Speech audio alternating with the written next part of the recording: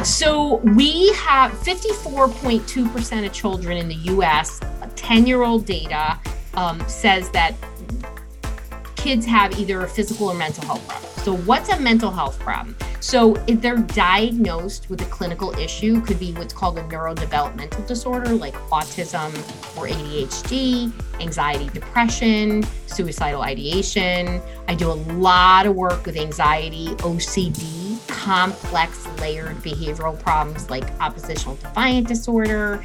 And I specialize in a disease called PANS and PANDAS, which is a sudden onset of a mental health issue resulting from a medical problem, an infectious disease, or a toxic trigger. So, it's got to be a diagnosed clinical issue, even though I work with people who just have stress, because holy moly, in this pandemic, Richard, people are overwhelmed and stressed out.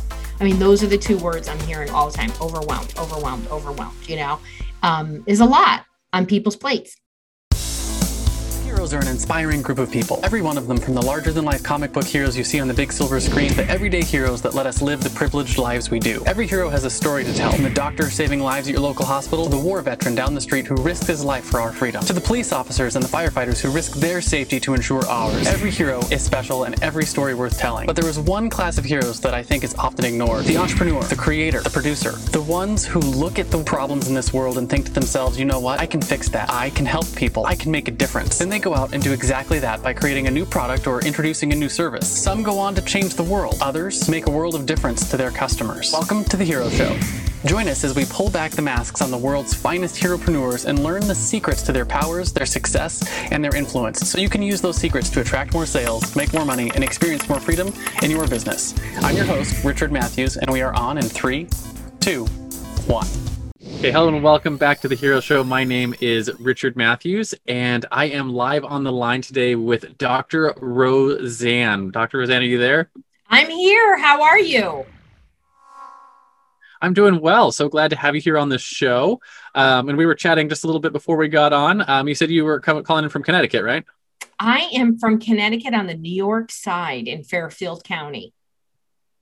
Nice. Yeah, we were just up there earlier. So for those of you who are following along on our podcast, we're actually on our way down south now. We are in Virginia.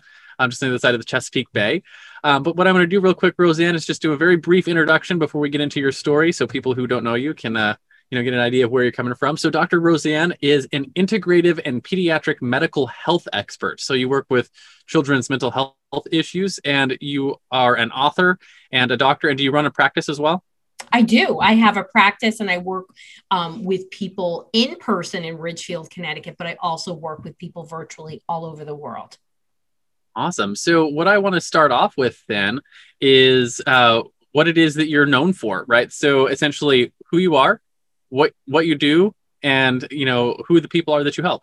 Yeah. So, I am a psychologist, a therapist, an author, a speaker, and really kind of a media personality because I've done hundreds of different types of media. And I am really known for natural solutions for mental health, and more specifically, kids' mental health. So, we've been in a mental health crisis before the pandemic, and now it's really bad. I don't even know what else to say. It's bad. I mean, places are in crisis. Colorado just declared a mental health state of emergency.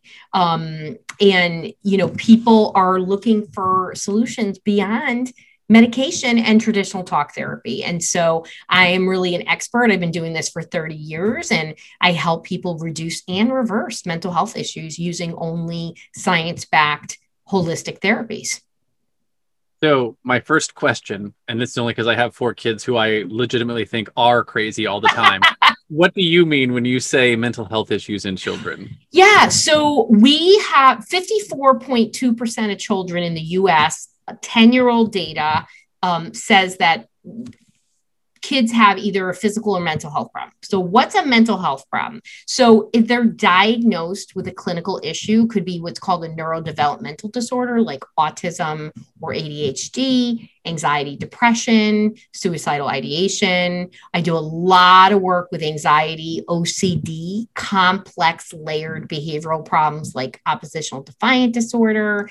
And I specialize in a disease called PANS and PANDAS, which is a sudden onset of a mental health issue resulting from a medical problem, an infectious disease, or a toxic trigger. So, it's got to be a diagnosed clinical issue, even though I work with people who just have stress, because holy moly, in this pandemic, Richard, people are overwhelmed and stressed out.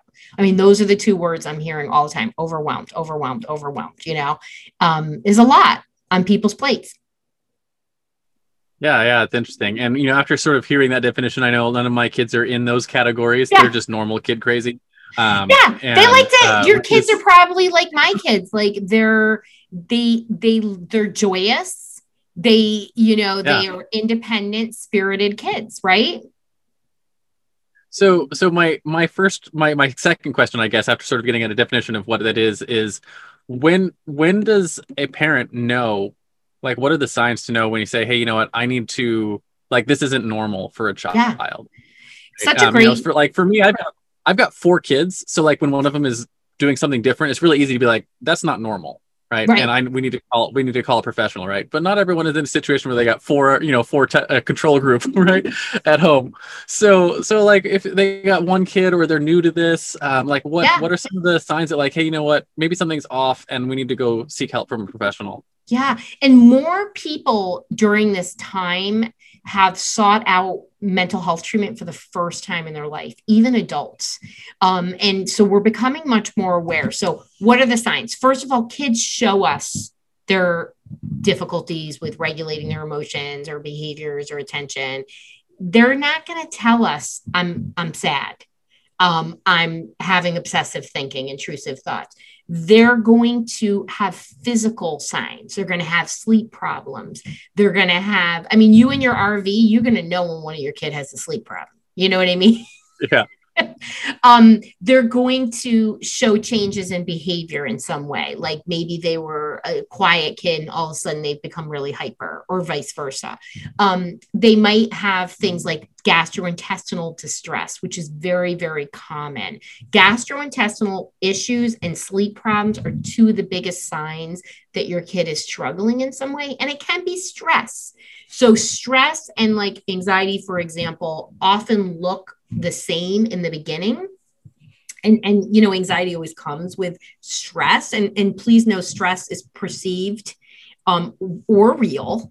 And your brain, your nervous system just has to interpret it as a stressor. You can be living a beautiful life in a great neighborhood and have, a mom and a dad and safety, and your kid can be a kid that's easily distressed, and it's occurring more and more. So the signs and symptoms you're looking for are physical signs, changes in behaviors. And, sometimes, Richard, some kids just come out wired as being very difficult, like moody, snarky, always say no, very oppositional. And it can be a sign of, it could be temperament, but it also can be a good indicator that there's a clinical issue there. Yeah, absolutely. So my next sort of like follow-up question on that is like I want to find out if the issues, like mental issues, go all the way down to things like dyslexia and like minor issues like that, and so it can be cognitive issues and learning issues like dyslexia. My youngest is dyslexic and does incredibly well because we never did traditional schooling with him, so he never was forced to be something he's not.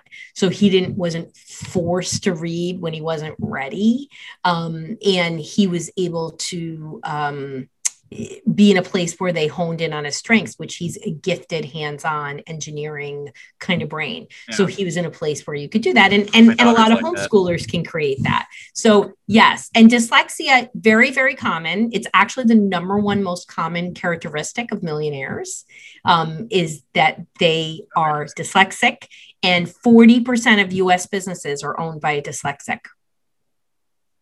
Yeah, that's crazy. And the reason I ask is because I was like, when you were talking about mental health issues, I was like, we don't know that our oldest daughter might have a little bit of dyslexia, and that's only because she was struggling a little bit at the beginning of reading. She's getting better at it, and we started switching to putting like her worksheets and all of our other stuff. They have dyslexic fonts, and my wife makes all of her own curriculum stuff for the kids. And putting dyslexic fonts made it easier for her to like see the differences in the letters. Which might just be early reading stuff, but it might also be dyslexia. Yeah. But she's also very hands-on kind of child. So I don't know. Well, I'm gonna tell you. One of the benefits of homeschooling. Yeah. Well, here's the deal, Richard. I'm going to tell you this because I actually used to specialize in assessing dyslexia. Kids have early reading problems. There's a problem. So, and there's really only a few reasons why they're going to have early reading problems. So one would be improper instruction, which doesn't happen that often, right? But two, it's because their brain isn't properly interpreting the sounds so that they can't map it to the letters. Dyslexia is so common. 80% of kids who receive special education have a literacy goal, and dyslexia is also totally hereditary.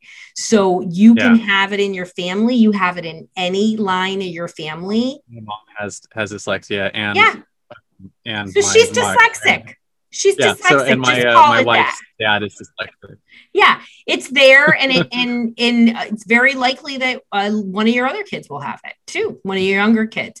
So just a free piece of advice, there's a homeschooling dyslexia reading programs. It's called Barton, Barton. So go and get it. Yeah, definitely. Because I know it's one of the things that she's gotten to the point now. She's reading her own chapter books and whatnot, because we were able to really, help her with the struggle she had a couple of years ago when she was an early reader. And I just know it wasn't as much of a struggle for her older brother. Like it might be a dyslexic thing. So we started following sort of down that path. And she's doing really well with it. Good. And she reads well. She reads to her sisters now, which is cool. And it's funny because like the more I've actually learned about it, I think I might have small bits of dyslexia, mostly with numbers, where I'll transpose numbers wrong, and not notice it until after I've like hit the call button. I'm like, oh, I transposed a couple of numbers. But it's levels. It's an interesting thing. There's levels. So, I definitely married into a family of dyslexics, but they would never call themselves dyslexics. They're all high intellectually gifted people, and they're all engineers, but they're all bad spellers. And there's no reason they're bad spellers. So that is really, I was like, oh, and then my little guy, he was really pretty severe. So we only did there's a prescription for dyslexia, and it remediates it 95 to 97% of the time. And it's using kinesthetic learning. So it's really fascinating because, I have worked with people of all different income levels, but I've definitely worked with a ton of entrepreneurs, and they can have extraordinary amounts of wealth, and they'll bring their kid in and they're like, I have dyslexia too, just like you, and they're so creative. So many business people are dyslexics because their mind is so creative. And they tend to have a higher IQ than normal. So they're smart and they're creative. And if you're nurtured and cultivated, they can be so successful. It's just really hard in traditional schooling to be dyslexic today because it's often missed. And kids then start to develop self-esteem problems because they're so smart. They can memorize words without reading them, without understanding the phonics code. But you can't escape the phonics. You have to know how to sound out words. That was one of our first indicators with our child was we'd read her something and she'd just memorize it and read it back to you. Yeah, absolutely. Yeah. So, it's always just so interesting. And it's one of the most treatable conditions. that kids have. And sadly, what happens is, like, if my John Carlo was left, right, and he was in a public school, he would start feeling terrible about himself. Like every day I get kids who have anxiety and depression because they weren't identified early, and learning is such a challenge for them. So reading unlocks learning. It's such an interesting thing, just since we're on the discussion of homeschooling, and being able to take care of things like, dyslexia is a fairly minor mental health struggle. But one of the things that we've noticed is, like, we get asked all the time, like, oh, how do you socialize your kids, right? Because they're homeschooled. And we get asked that all the time. Like, probably the number one question we get asked. You're number not socializing your kids. And I'm like, yeah, all the time. And I'm like, we've been homeschooling now for 7 or 8 years, however long our kid's been in school. It's been a long time. And my son, and we because we travel full time, we have this really weird thing that, like, during the week, all the kids that we hang out with are other homeschooled kids, right? Because they're the ones that are in the parks that we're at, and other. And then on the weekends, you get all the public school kids who come in, and you get to interact with them. So we get to see public school kids and homeschool kids just on and off all the time. So we have a really clear picture. And I've noticed some very clear differences in their social skills. And holy moly, Richard, are there clear differences? The homeschool kids tend to have incredible social skills, because they're interacting with people all over the spectrum, right? They're interacting with elders in the community, and they're interacting with the other kids, and they're interacting with adults, and they're interacting with, like, everyone, right? Because they're just sort of part of life. And we get the kids from public school, and not like they're mean or they're misbehaved or anything. A lot of times they're well behaved, but they don't have the same level of social ability, because most of their interactions are with other kids the same age. Mm-hmm. So, and they have like also, one adult relationship. Their play is different, right? Yeah. So homeschoolers are. I don't know how to characterize it, but I would call it meaner. Well, yeah. Well, we're not enculturating kindness in the world, not in 2021. As somebody cut me off getting on the ramp today and flipped me the bird, I was like, you cut me off. Like, why are you flipping me the bird? It was so funny with my kid. It was hysterical. But they're homeschoolers, because there's time, right? So let's just get this clear. It takes 1 to 2 hours of homeschooling, the instruction, to equal the amount of learning in a 6-hour school day. Okay. So 1 to 2 hours of direct instruction equals 6 hours in a school day. Okay. So what does that mean? Our, homeschoolers have time for play. So they are doing creative play. They're doing play that we did when we were kids. You know what I mean? They're playing, making stuff out of nothing. Like, I can't even have enough tape, at home with my kids, because they just are always making something, right, Richard? It's like the number one requested item. You got a box and some tape, and, it's pretty cool. So, and paper. Yeah. And lots paper. Lots of paper and arty stuff. And they just do things differently. They have time to do that kind of, it's free play. And so with free play comes problem solving and creativity. And so, public school kids are used to structured play. And I'm saying this, as somebody who's done a lot of observations with kids who go to public school. And we're not saying they're less than, we're just pointing out differences, right? And I believe that there's the right kind of school for everybody, and everyone's got to make the right choice for themselves. Like, there's no bad school, but there could be a learning environment that's not right for your child, right? So and so when you think about how they learn and enculturate, and kids today, I mean, what are they were a reflection of their parents, and parents are stressed and they're not so nice.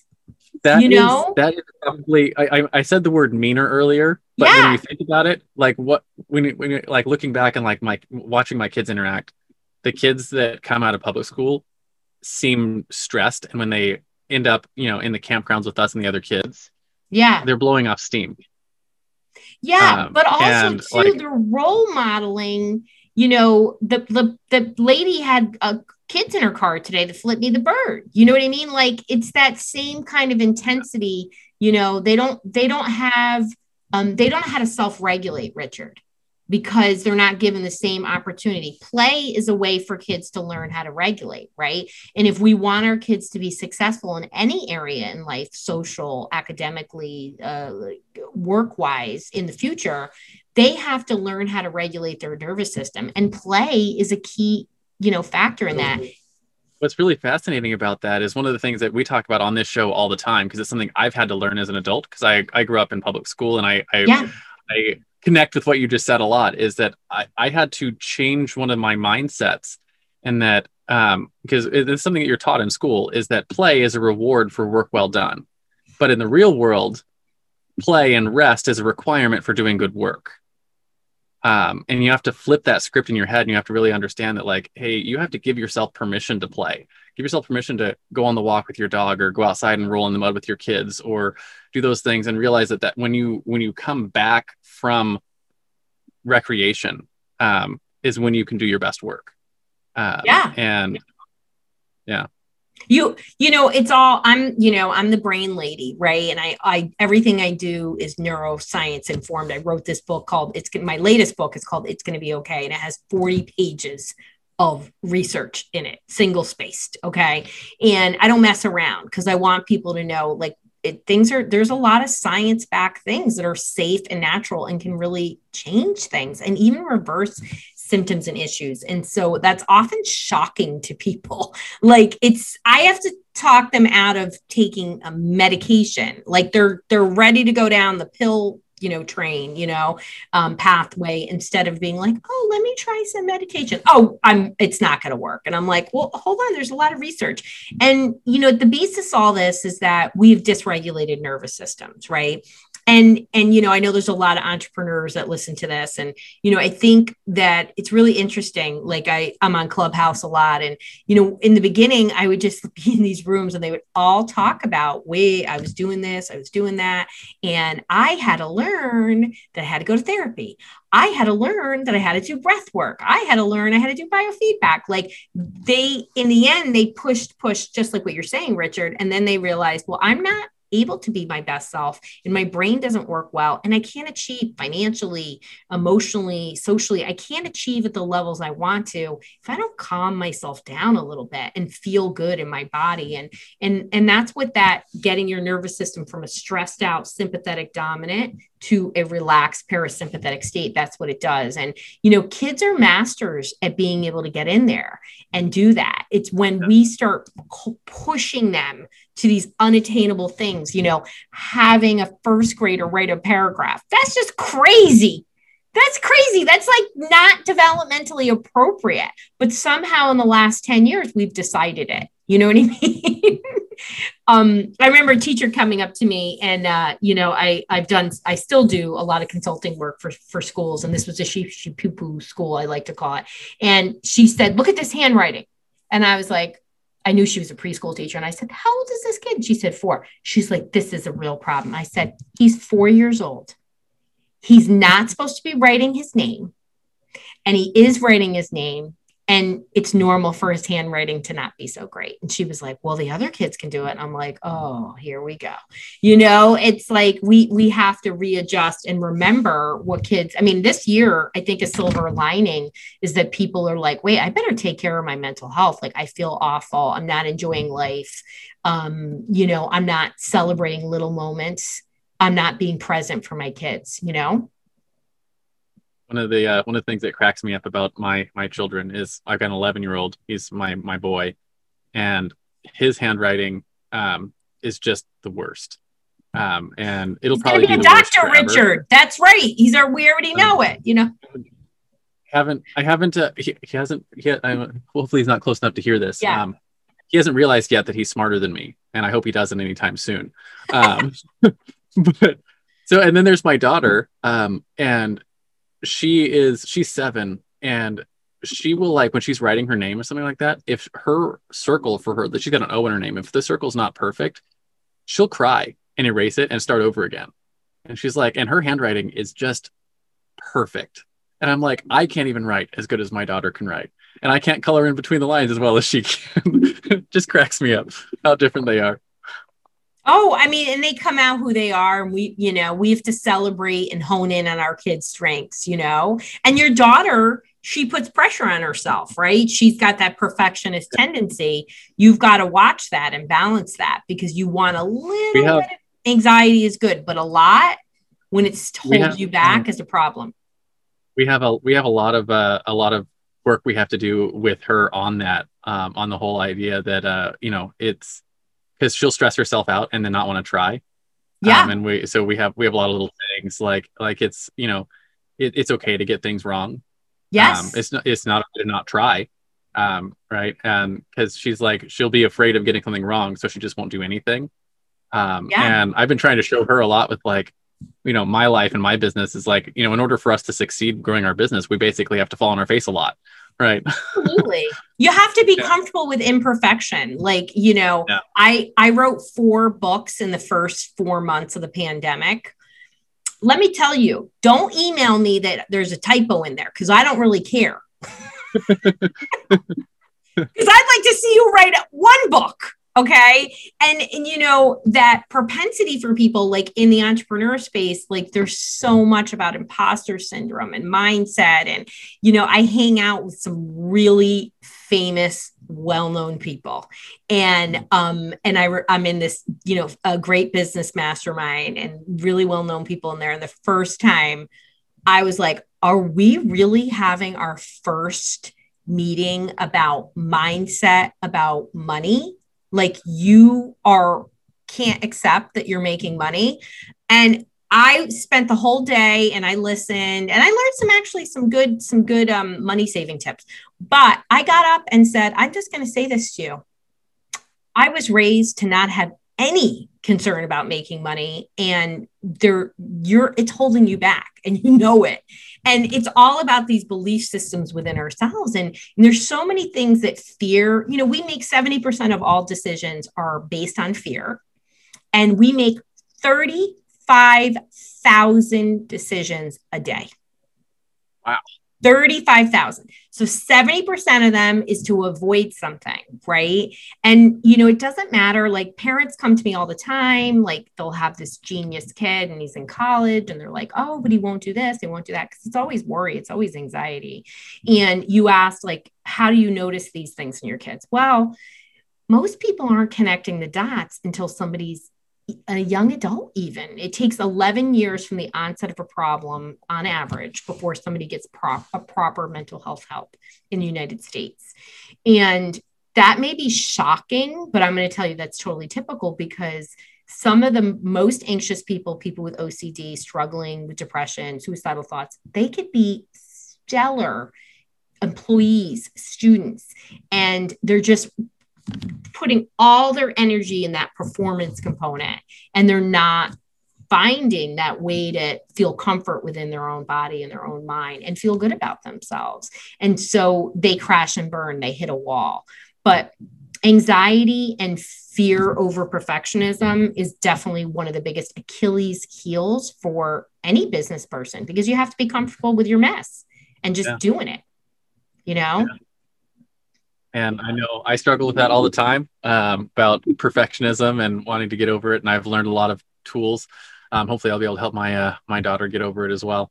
I do have a couple, I want to ask a couple of other questions and move on. And I want to talk a little bit about your superpowers, right? And we talk on this show all the time. Every hero has a superpower, whether that's, a fancy flying suit made by genius intellect, or the ability to call down thunder, or super strength, or something like that. In the real world, heroes have what I call a zone of genius, which is either a skill or a set of skills that you were born with or you developed over the course of your life, that really help the people in your life slay their villains, right, and come out on top in their journeys. And if you really think about it, you can take all the skills that you've developed over your life. There's probably a common thread that ties them all together. And with that sort of framing, what do you think your superpower is in your practice and in your business? Well, I'm going to say I think I have quite a few superpowers. And they are tied together. Just suck the superpowers out of other people. Yeah, no, exactly. Ooh, wouldn't that be a great superpower? And my kid asks me this like every day. He asks me, "Oh, what's your favorite superpower?" I'm gonna say that this superpower is tied to my ability to do what I do. And really it's to not give a crap what people think. And so I was enculturated, raised to be myself and only do what was authentic and right. And when you are empowered to have a voice, boy, does it just like open a lot in the world. It also can cause some friction in the world because I was like this at 2. I'd be like, what are you doing? You shouldn't be saying that. You better be nice. I just saw you steal that. Put it back.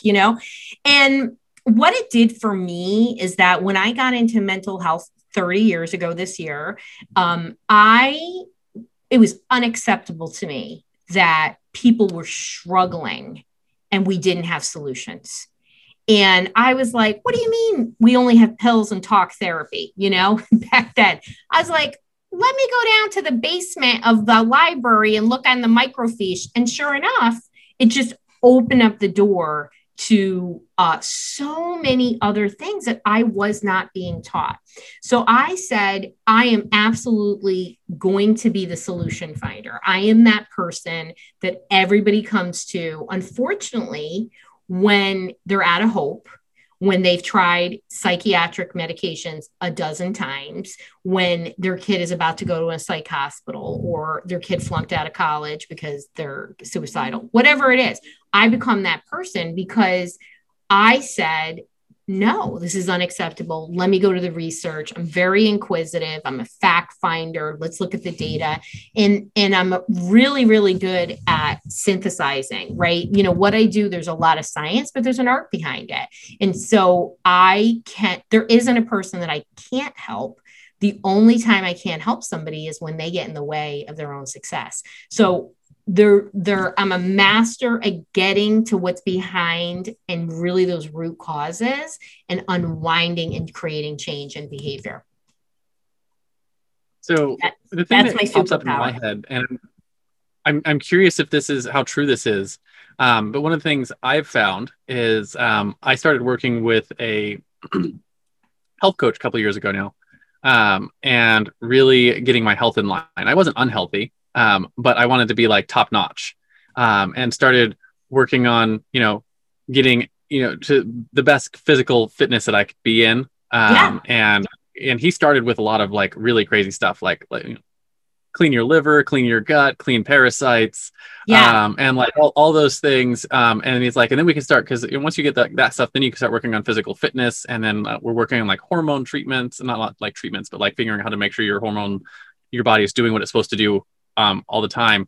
One of the things that I've noticed is that my ability to, I don't know what the appropriate words are, but like ideation ability and cognitive ability and ability to think and your clarity and your focus, all of that has improved with my health. So I'm curious, does it go the other direction, that when you're ending up with disorders, that a lot of that is coming down to your physical health? Absolutely. And, my book, It's Going to Be Okay, it really lays out my 30 years worth of work. And, not everybody can come to work with me in person or even work with me virtually for a variety of reasons. Right.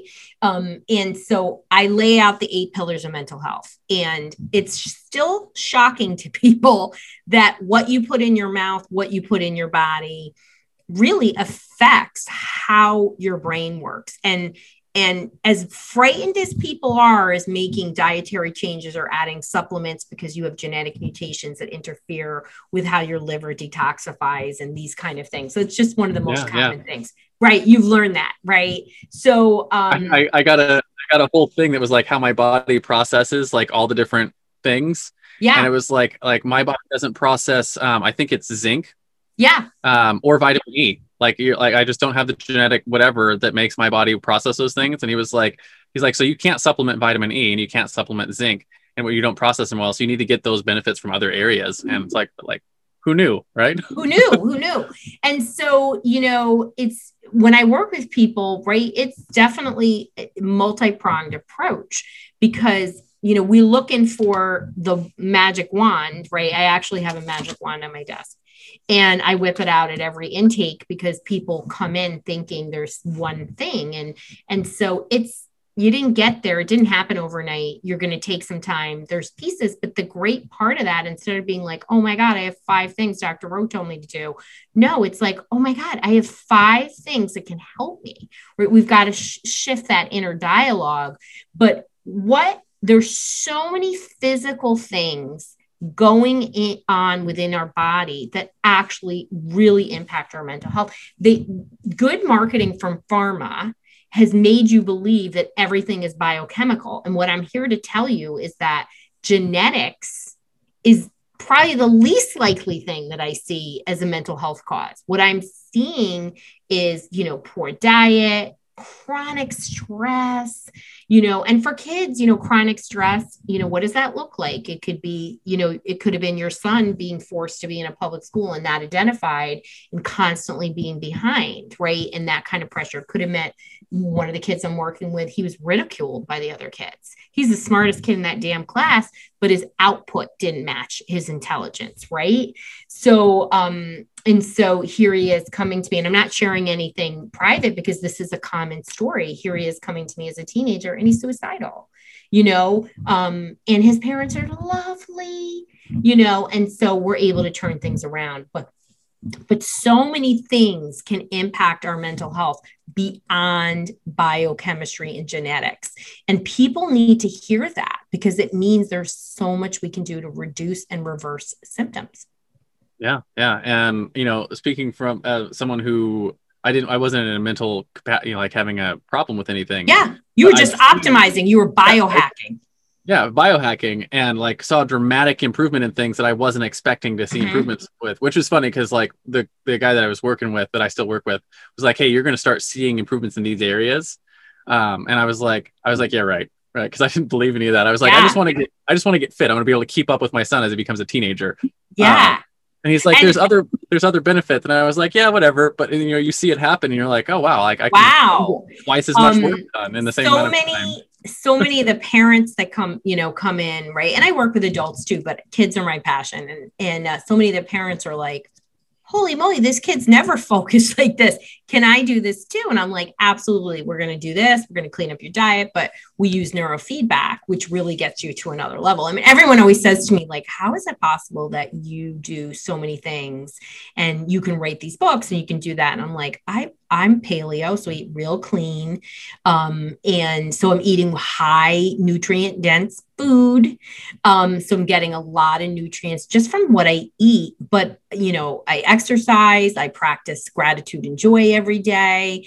And I've done a boatload of neurofeedback, and neurofeedback is a way to get your brain to regulate and really optimize. It's something that all the astronauts are mandated to do before they go to space. All the major athletes do it. And it just gives you a clarity and a focus and a lightning speed to your processing. I always say that, like, again, I'm clearly intelligent. I got a doctorate, but there's intelligence and then there's lightning speed processing. And that what it does is it changes the neural connections and the pathways. So there's so much more in the world for people, and it's accessible. There's things people can do. Yeah. Yeah. And you have a tremendous amount of potential in this, body we were given. And when you really learn how to fix your health, you can do a lot. Yeah. And these are all anti-aging things. So these are things that I use all the time to address clinical issues, regardless of age, dysfunction. There's no way you can't improve to some degree with these things. The degree of improvement is unique to each person, but these are also the same tools that we use for anti-aging. Like, why is it that Jane Fonda is like looking amazing in her 80s, besides her facelifts? But she's eating super clean. She's exercising. She does meditation. She's really treating her body like a temple, and she's physically and cognitively active. It's really important. So we're going to be living a lot longer. We want to live with a super high quality. Yeah. Yeah. And I hear some of the technology that's coming out nowadays. They're saying, and this might actually lead right into some of the stress too. Yeah. I was talking to someone else on our podcast just probably a few weeks ago now, and they were talking about the technology's impact on learning, that kids today are learning at 10x the speed and volume of kids 20 years ago. And they were like, and that's only going to get faster and higher volume as technology, they were talking some of the stuff that they're getting into with they're calling it edutech and fintech and some of those things where it's almost to the point where they can plug into your brain and download kung fu like the Matrix. Yeah. But like that kind of stuff is happening, and people are learning more and learning faster and having to keep up with the change and all those things. And I think, it leads to the kind of stress that you're talking about, I think, but it's also like part of the world. Your guest is right to a point, but with over 50% of kids having issues with physical and mental health, they're not learning at the same rate because they're not treating their bodies like a temple. We're giving our kids poor quality food. I mean, lunches in school are like filled with terrible food. Kids are not sleeping enough. We're not getting to those pillars. I mean, I talk all this about this in my book, It's Going to Be Okay. We have to think about the pillars of physical and mental health. And so in order to learn at lightning speed, okay, which is what I talked about, you got to treat your body like a temple. Right. I'm going to tell you that I literally have had many, many occasions where I have almost like an instantaneous download where I do a certain training and people are like, how is it possible that you just got that? And I'm telling you, I'm in a room with people that are MDs and, these are not slackers. You know what I mean? And it's really because of the functional approach that I take, the really clean diet, stress management. So when we are hyper stress activated and your nervous system is in that sympathetic dominant state, our frontal lobes go offline. We are not capable of taking in language, paying attention, or taking action in the same way because of primitive reflexes. Our brain takes its resources, it goes offline, and it's trying to find a stressor. It will ignore your regular job. It will ignore what the body's supposed to do. So we're not, and we saw this in the pandemic because we saw all these kids. I've never seen more kids struggle with focus and motivation ever. So I agree that there's amazing ways for kids to learn. And you can get learning in any way, shape, or form now. Like kids can watch videos, they can participate in things, they can be in classrooms, they can have hands-on experiences. But you got to have the right gas in your Ferrari for it to work properly. And it doesn't, So one of the things that it's always sort of bothered me is like, I know kids, for instance, they're like, they come out with a clean slate most of the time, right? Unless they have some issue genetically or, or a birth trauma, which is very common. Yeah, a birth trauma. Like for the most part, kids, they come out healthy. And so like when you see the kids come out, like my son is fit. And he's fit because he's a kid and he is like, he hasn't had a lot of time to mess it up yet. And so one of the things that's always bothered me is when you see some of the young, some of his friends or people that we meet that aren't fit. And I'm like, if they're not fit, because it fits their natural state. Right. And it means they're not getting the good food, right? They're not being active, right? Because like we don't do anything special for our kids to be fit. You're just active. We have home cooked food, you're like, get out and play. Right. Yeah, just go outside and play. Like so when if that's the default state, when they're not that way, you're like they're not getting the opportunities they could have. Yeah. So I don't know how you fix it. It's a problem we have in our culture. I mean, I think first of all, people have to have an awareness. Like people like, you're going to tell me I'm not going to have sugar and this and that. And I'm like, listen, there's no nutritional value in sugar. Like you're giving your kid sugar, it was an eye opener to me. We love going to Disney World. I haven't gone in a long time. And one year we did an annual pass and we went a total of 29 days over 4 trips. It was a good time. And so, we always stay in the fancy ones, but one day we had to fly in early and we didn't, and we had to go one night. And it was shocking to me because the food was completely different. They were serving Pepsi at breakfast, and then they were serving like total junk. And I was like, I was so naive, and then, there's places where there's food deserts, like people have a hard time accessing, quality food. And, I spent a lot of time educating, like, you got to give your kids protein. If that means hot dogs are the only type of food you have, or canned tuna, we'll start there. You know what I mean? It costs the same as it does as a bag of Cheetos, people. You know what I mean? So like, people often balk about the cost, but junk food is expensive too. So, and then there's ramifications, and you need more junk food to fill up, because when you eat protein and fats and vegetables, you're going to need less of it to fill up. Unless you have growing teenagers, God help us all. But one of my teens. I'm going to have a teenager shortly, and he's on the verge. Like, some days he's like, I don't want to eat anything. And other days he's like, he'll eat 3 times as much as I do. And I'm like, I know, it's scary, right? Where does he eat it? Yeah, but it's so important. Kids need to be physically active.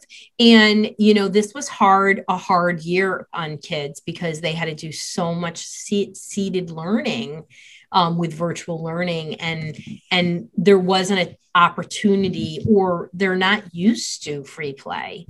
And they didn't know how to do free play. Had to do a lot of work in the beginning of the pandemic about teaching parents how to get their kids to play independently. They just weren't used to it. And parents would say, go and play. And you can say that because your kids know how to, but they had to actually back it up and sit down with them and show up to them activities that they could do on their own.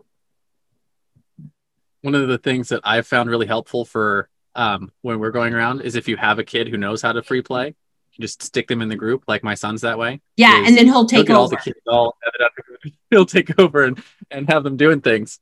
I know. Isn't it awesome? I watch it all the time with the homeschoolers. It's really pretty cool. I remember when we were exclusively homeschooling, my kid would be like, these are a bunch of public school kids. They don't know how to play.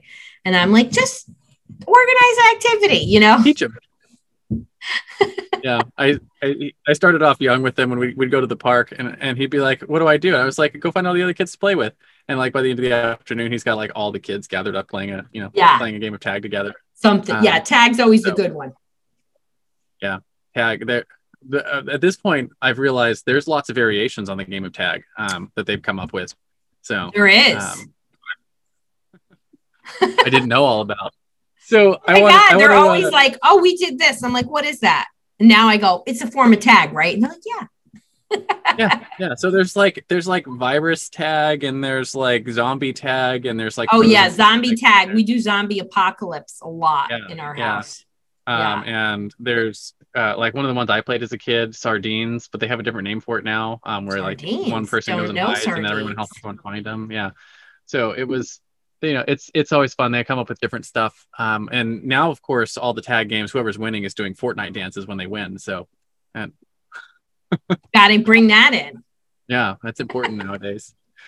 So I want to shift and talk about the flip side of your superpower, right? So if your superpower is one side of the coin, the other side of that coin is the fatal flaw, right? Yeah. So just like every Superman has his kryptonite, or Wonder Woman has her bracelets of victory she can't remove without going mad, I think we all have our kryptonite, and something you struggled with in your business. For me, it was a couple of things. We mentioned this already. I struggled with perfectionism a lot as an entrepreneur. And had to learn how to overcome that. Kept me from shipping products. And I also struggled with lack of self-care, which wasn't just health stuff, but also I didn't have good boundaries with my clients, and I let them walk all over me, and struggled with things like that, and not knowing my own value. But I think more important than what the flaw is how have you worked to rectify it, so our audience might learn a little bit from your experience? Yeah. I mean, I have truly been very lucky in that I am a second generation entrepreneur. So my dinner conversations every day was a college course in entrepreneurship. And so I was able to be successful just right out of the gate. And, what are some things that I have, learned and have gotten in the way? And I think just understanding. So I think one of the hardest things for me to understand is that not everybody was ready for getting better. And my logical mind was like, how is that possible? How is that possible? How is that possible? Well, sometimes people don't like change. And I think that is a lesson in itself, that it's hard for people to change, whether it's your employees or your customers, and helping to soften change for people is been something that has been very helpful for me. So I am so logical, right? And yet so heart driven, I just go with the flow. Like I'm the person you want leading a ship, right? Like I'm the captain of ship in a storm because I'm cool as a cucumber. But most people can't tolerate change. So helping to prepare people before, whether it's an employee or a client, has definitely been something I've worked on, have learned, have realized you need to get drips of it. You need to paint the picture. You need to have conversations. And ultimately, in the end, every time I've done a shift in business, every time I do a big shift, I'm going to lose an employee. And you need to be prepared for that. And you need to be okay with that.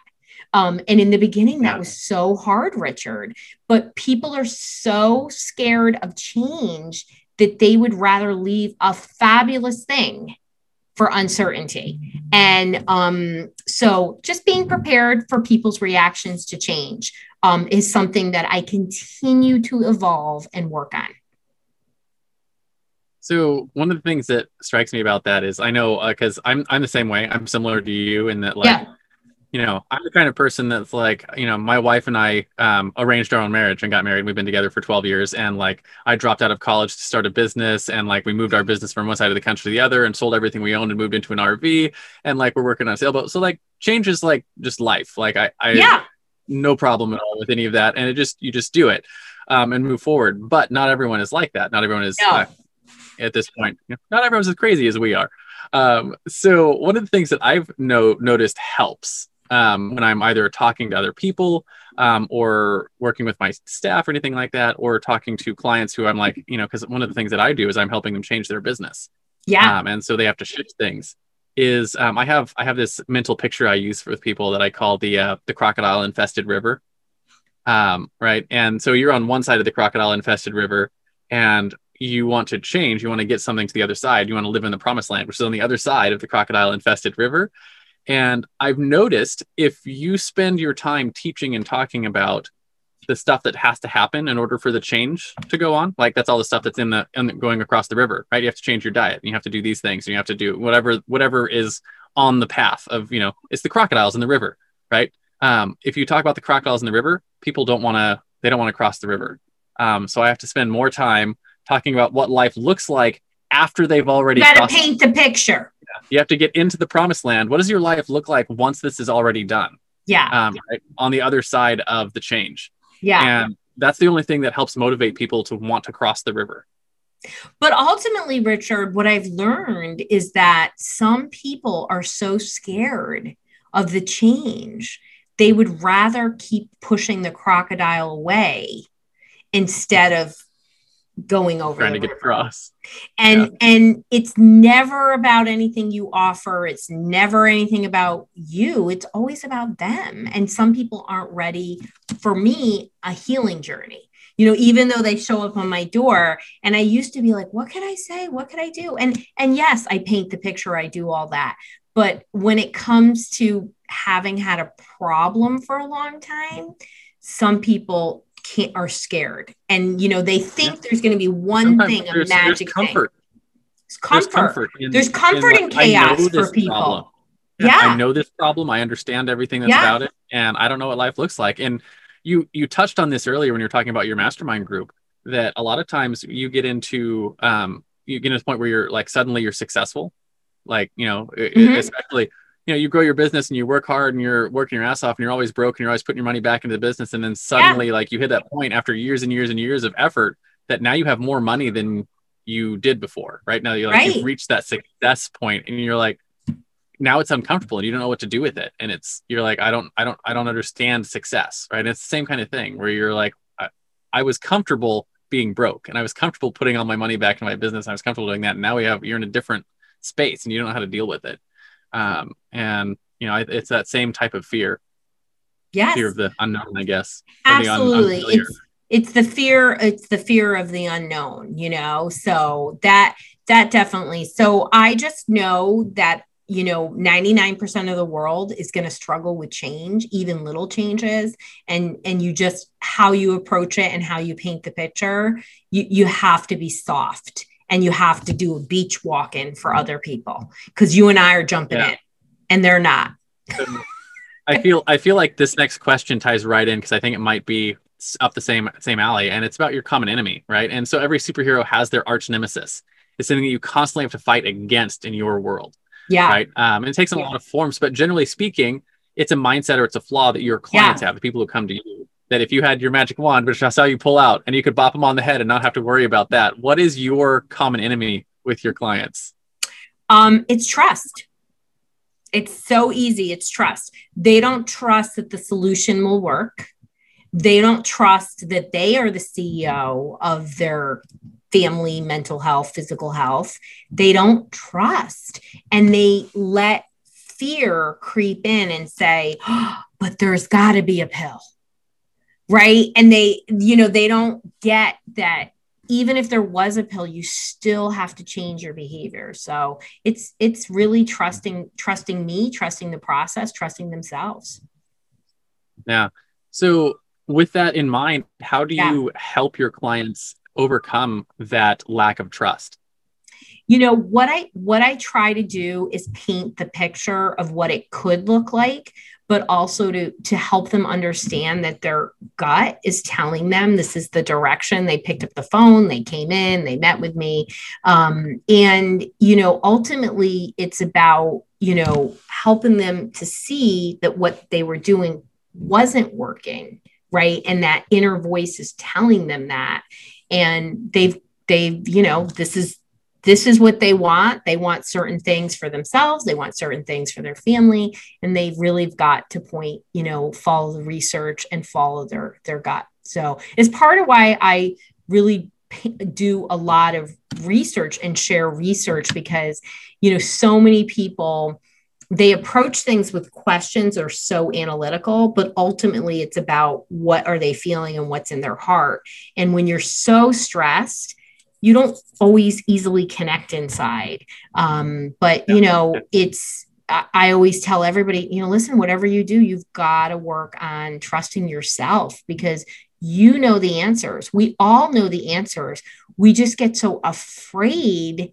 We want somebody to tell us, or we want somebody to show us, but it's always within yourself. The signs are always there. And you need to just, when people do certain things, whether they work with you on their business or work with me on their mental health, you got to be in, you got to be all in, and it's gonna be good. For me, it's going to be okay. So everybody who comes to me, I say, it's going to be okay, because when something's going on with your kid, boy, nothing else really seems to matter. And you're so afraid, and for people, again, I don't think public school is bad. Please know I'm not like knocking public school and looking down or whatever. I have so many kids I work with that do phenomenal in public school. I came out of the public school system and I turned out great. So me too. I hated every minute of it. And then my kids are like, my husband and I are such free thinkers. We're like, our kids can't, and we barely fit in on our block. Whenever somebody's like, you should join a country club, I'm like, oh, that's a reality show, because that I ain't lasting there. I'll be like, what are you serving? This is terrible. Why don't we have yoga? Anyway, but everyone has to do what's right for them. And again, I don't judge people. Please know I'm only kidding around, because we all need to laugh, and everyone has to get joy in different ways. And if you love going to a country club and your buddies with Biff there, just embrace it. You know what I mean? So, but for us, our kids are kids that say no to things. And so they're just not rule followers. So they're not going to do well in a public school. And I don't mean no in a disrespectful way, but my kids are like, oh, you want me to do this writing assignment? Can you explain what it's about? Like, why do I have to do this? This is how my kids are. You know what I mean? And where they, my one kid goes to school, the teacher's like, oh, this is part of this, and this is why we're doing it. And he's like, oh, okay, that's great. Do you want me to help the other kids? So he's just a really, now that he knows why. Yeah, he's a thinker. He needs to know, he needs to understand, and that's okay.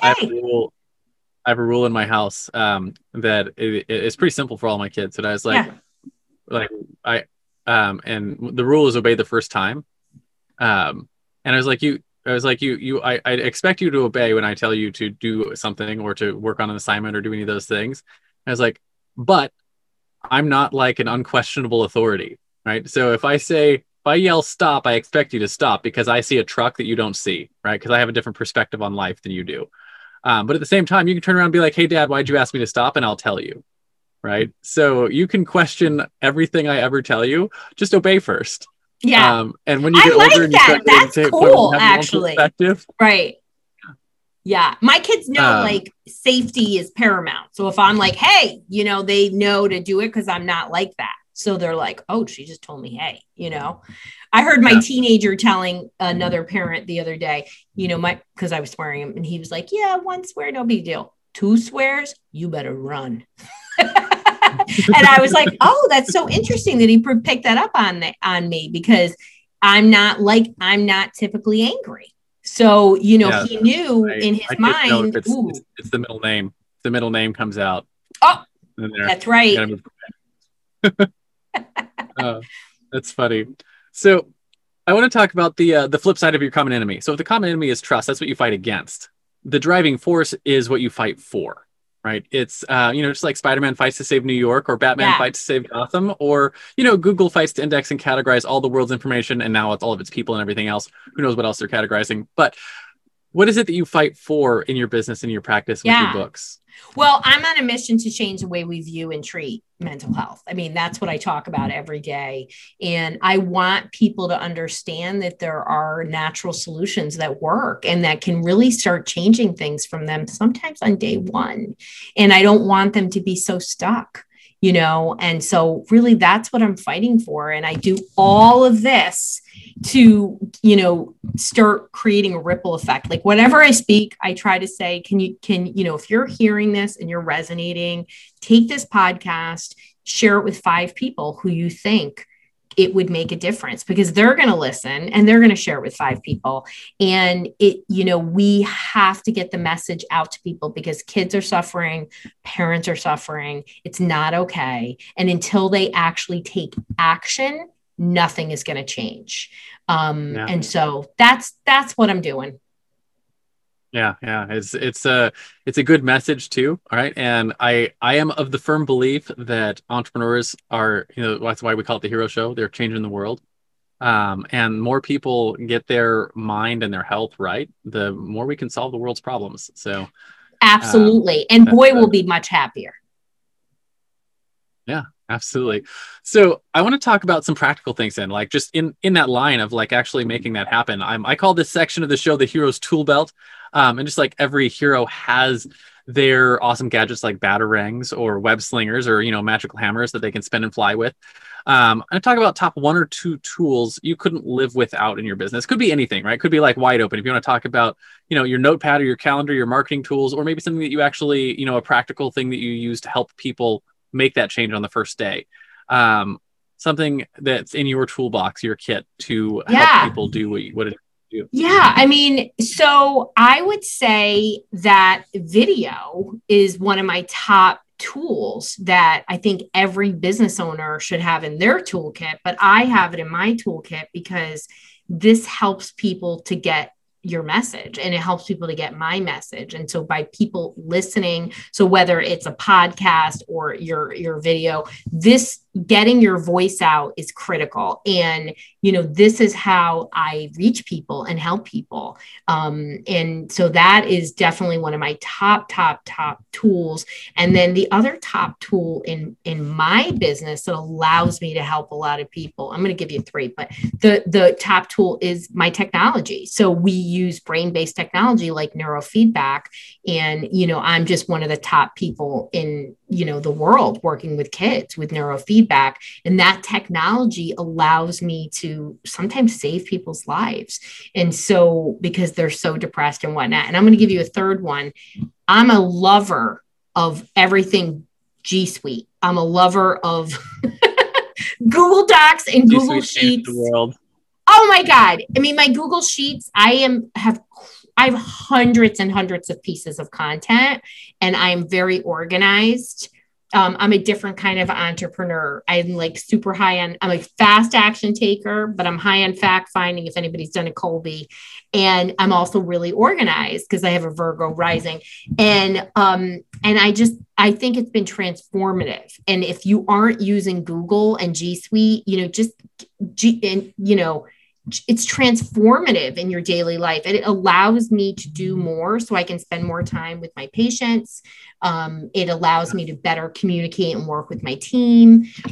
It's awesome. I love it. It's awesome. I don't know what we did with before. I hate when they make me, my book editor makes me use Microsoft Word. I'm like, really? You're like, I don't want to open the document and then make changes and then email it back to you. And then you make changes, 2 copies of the document, and in our life, it just spirals out of she's always sending it back to me like that. And I'm like, well, we use the shared thing, not, so it's awesome. It's awesome. I love it. So I have a question about the second tool you mentioned, which is what you called it neurofeedback. Neurofeedback. So what is that? Is that something like you Matrix, you plug it into your brain kind of thing? Pretty much. No. So neurofeedback is technology that allows the brain to regulate, and how it does it is through a process of measurement and reinforcement. We have technology that you put sensors typically on your ears and on one or two places on your head. And it gives the person feedback every time they produce a healthy combination of brainwaves. And so within 2 to 3 seconds of a person doing neurofeedback, they're going to get their brain's going to literally produce the exact healthy combination. So somebody who's focused all of a sudden becomes focused in 2 to 3 seconds. And the feedback is a movie playing. So the movie won't play if you don't produce this healthy combination of brainwaves. And it's used for everything from ADD to concussions to anxiety, OCD. And we treat a lot of clinical issues, but we also just do peak performance training. So, I get executives who are like, what do you mean you wrote 4 books in 4 months? And I'm like, well, I've done hundreds of sessions of neurofeedback.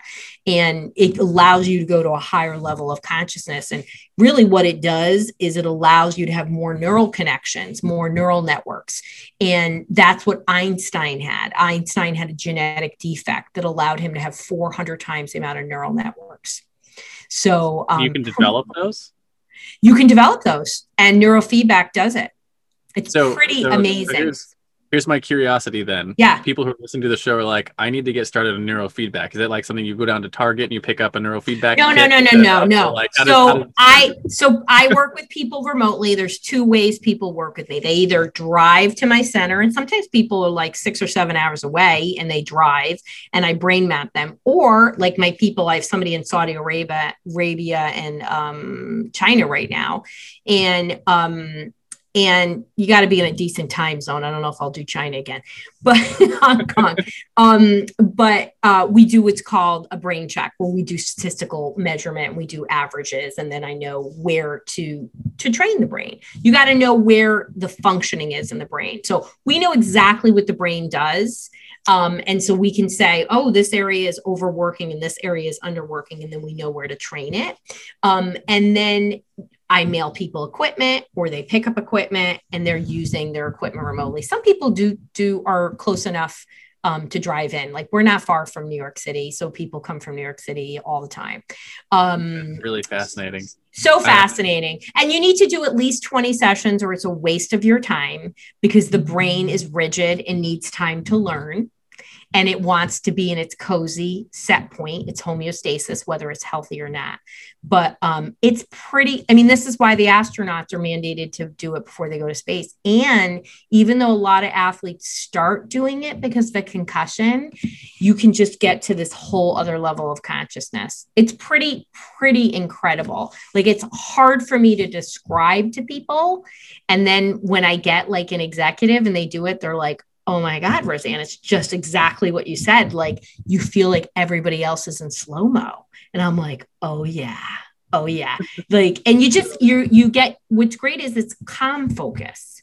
So you're not jacked up. You're just processing very efficiently. So I always try to say to people, you might have one good highway or two good highways. You're now going to have 50 good highways. So no matter where the traffic is, you can go around it. And in one of them, maybe 10 of them are the Autobahn. You know what I mean? So it just gets that clarity and the connection. You have a lot more aha moments. So when you say it's like the Matrix and downloads, I'm not kidding. There are many, many times, like I'm doing a class right now. My friends are like, we went to the same training. And I'm like, yeah, but I do neurofeedback,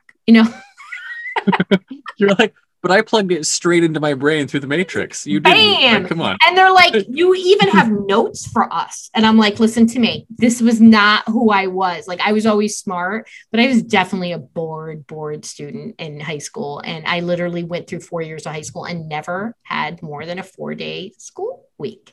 So I just found a way to get out of, it was just boring, but it's okay. I don't recommend that. I'm not saying that. It was the 80s and you could do that in the 80s. You can't do that.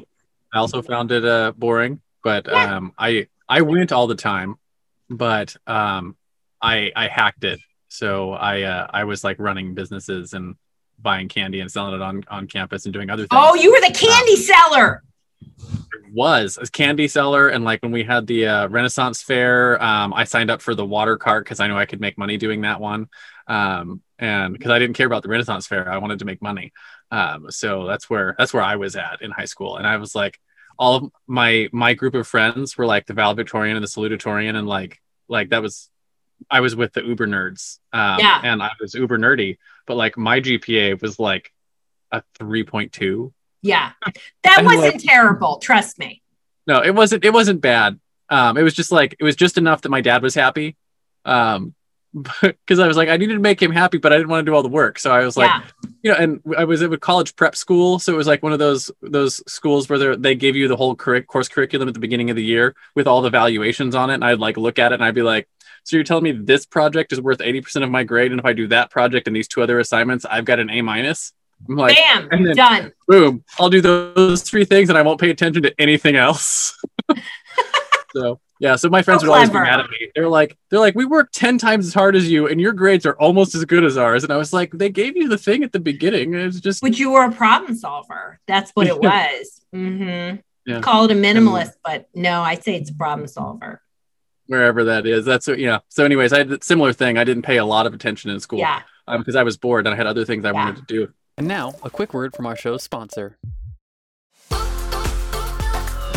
Hey there, fellow podcaster. Having a weekly audio and video show on all the major online networks that builds your brand, creates fame, and drives sales for your business doesn't have to be hard. I know it feels that way because you've tried managing your show internally and realize how resource intensive it can be. You felt the pain of pouring 8 to 10 hours of work into just getting 1 hour of content published and promoted all over the place. You see the drain on your resources, but you do it anyways because you know how powerful it is. Heck, you've probably even tried some of those automated solutions and ended up with stuff that makes your brand look cheesy and cheap. That's not helping grow your business. Don't give up though. The struggle ends now. Introducing Push Button Podcasts, a done-for-you service that will help you get your show out every single week without you lifting a finger after you've pushed that stop record button. We handle everything else: uploading, editing, transcribing, writing, research, graphics, publication, and promotion, all done by real humans who know, understand, and care about your brand almost as much as you do. Empowered by our own proprietary technology, our team will let you get back to doing what you love while we handle the rest. Check us out at pushbuttonpodcast.com/hero for 10% off the lifetime of your service with us, and see the power of having an audio and video podcast growing and driving micro celebrity status and business in your niche without you having to lift more than a finger to push that stop record button. Again, that's pushbuttonpodcast.com/hero. See you there. And now, back to the Hero Show. I have a couple more questions for you before we roll up this interview. And so the next one is about your own personal heroes. And just like, every hero has their mentors. Frodo had Gandalf. Robert Kiyosaki had his rich dad. Spider-Man had his Uncle Ben. Who are some of your heroes? Were they, peers or a couple of years ahead of you, teachers, authors, parents, grandparents, friends? Yeah. And how important were they to what you've accomplished? Yeah, I mean, I certainly, my parents being immigrants and just never, like, they're just ballsy. They're like, this is just the way it is. Like they taught me that there were no limits. And until I went to college and people try to put limits on me, I was like, what do you mean you telling me a girl can't do that? I don't think so. You know what I mean? It's so funny. And they certainly, and then I actually got to meet her last year, Oprah. So Oprah is definitely my mental health hero. She brought conversations into everybody's homes about really difficult subjects, like from child molestation to AIDS to rape to anxiety and depression and things like that. And she brought it into such a way that it became comfortable talking about it. And I think she brought mental health like leap years ahead by her. And so it was pretty awesome that I got to meet her and I got a picture with her. If you Google my name, Dr.Roseann Capanna-Hodge, you'll see a picture of me with Oprah.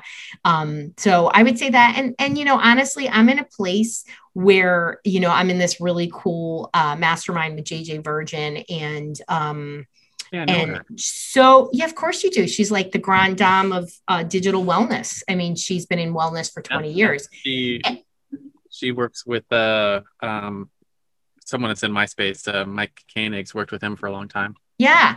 So, I mean, she's a 4 times New York bestselling author. I mean, she's a friend now. And I would say that my being with my peers in that group has been just heart fulfilling for me, because it's really just been a validation that you can be a really nice person who's a go-giver, who's just mission driven and achieve a lot in life.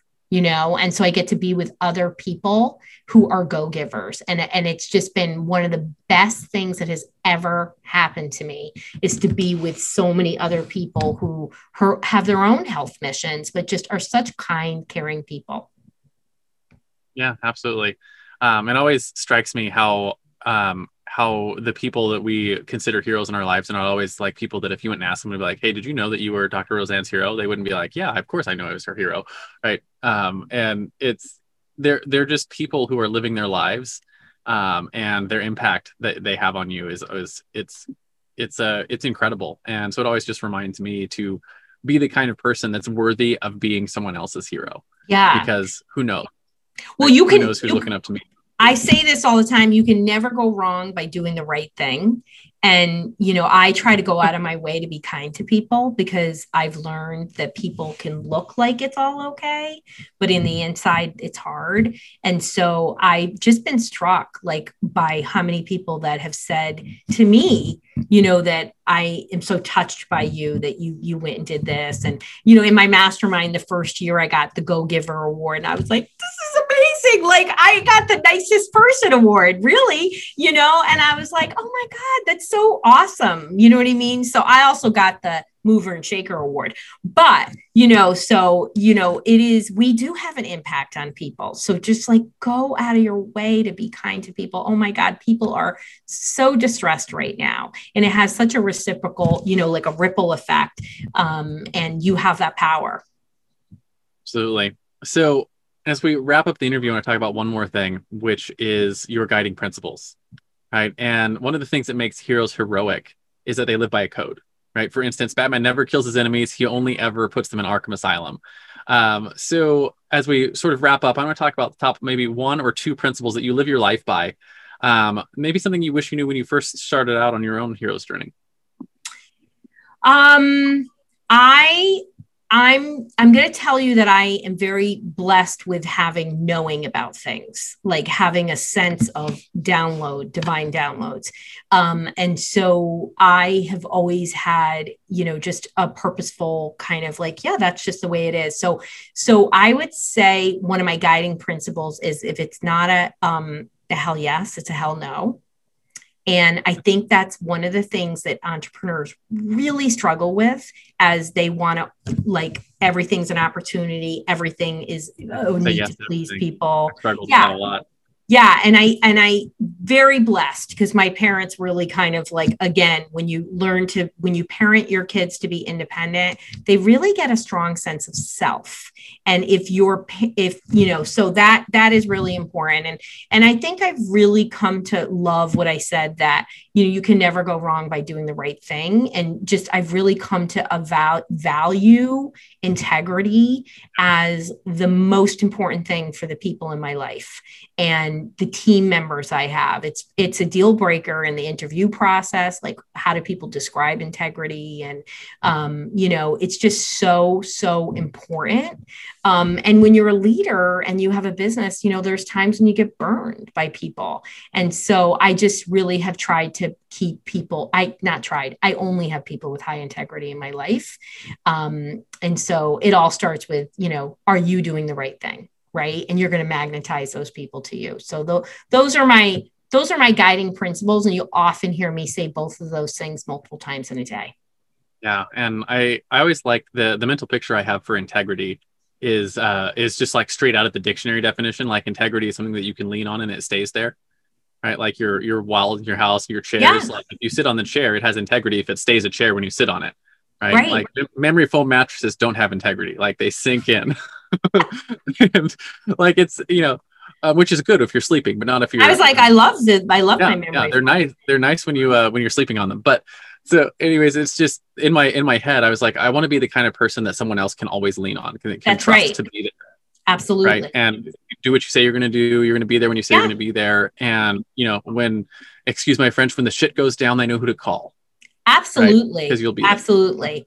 And on the entrepreneur journey, you're an entrepreneur means you're a leader. Right. And so, as you shift, as you grow, as you bring wealth, as you have success and notoriety, you're going to see change around you. And sometimes people can't handle that.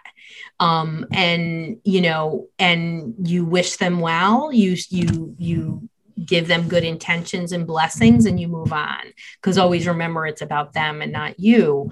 And so that's been one of the hardest things. And that's why I really am like moved in a completely different direction with, not that I didn't have, but it's that change component. There's so many components to it, but it's important. Integrity is a really important thing. When I think of the best people in my life, they just have super high integrity.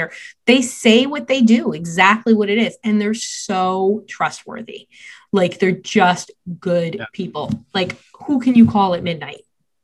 You know what I'm saying? Like, they're that kind of people, because I'm the person that you call when you want to bury a body. I'm that friend. And I only want those kind of people in my life. Yeah. Yeah. I'm not recommending you kill anybody, but you know what I'm saying? Yeah. But you know who to call, right? You know who you would call if you need to bury a body. Yeah. So I think that's a great place to wrap the interview. But before we do that, I do finish every one of my interviews with a simple challenge. I call it the Heroes Challenge. And I do this mostly as a selfish thing to help get access to stories I might not find otherwise, because not everyone is out doing the podcast rounds, right? And so my question is simple. Do you have someone in your life or in your network that you think has a cool entrepreneurial story? Who are they? First names are fine. And why do you think they should come share their story on our show? First person that comes to mind for you. Oh, my girlfriend, Shelly. So she's from Shelly Gawith. She is from New Zealand. I'm going to introduce you her. And I just think she's a hero because at 27, she had 500 employees in the financial industry. Wow. And she fell apart physically. And I'll let you tell her story, but she could only stay awake 10 minutes a day. And her doctors told her parents, we don't know what's wrong with her, but she's probably going to die. You're just going to have to let her go. And they were like, this is ridiculous. So fast forward, she is the picture of health. She said that's not okay. And she became a functional nutritionist in a country where, they're just not. Integrative nutrition is almost like a new concept for them. And she changed her whole life and her whole career. And so she's an amazing entrepreneur. So, really cool thing. She really took a dark time and not only healed herself, but made a career out of it. Yeah, that'd be awesome. I look forward to in the Yeah. introduction. Hopefully she'll say yes and come on the show. Oh, she'll Not say everyone- yes. She's my bestie.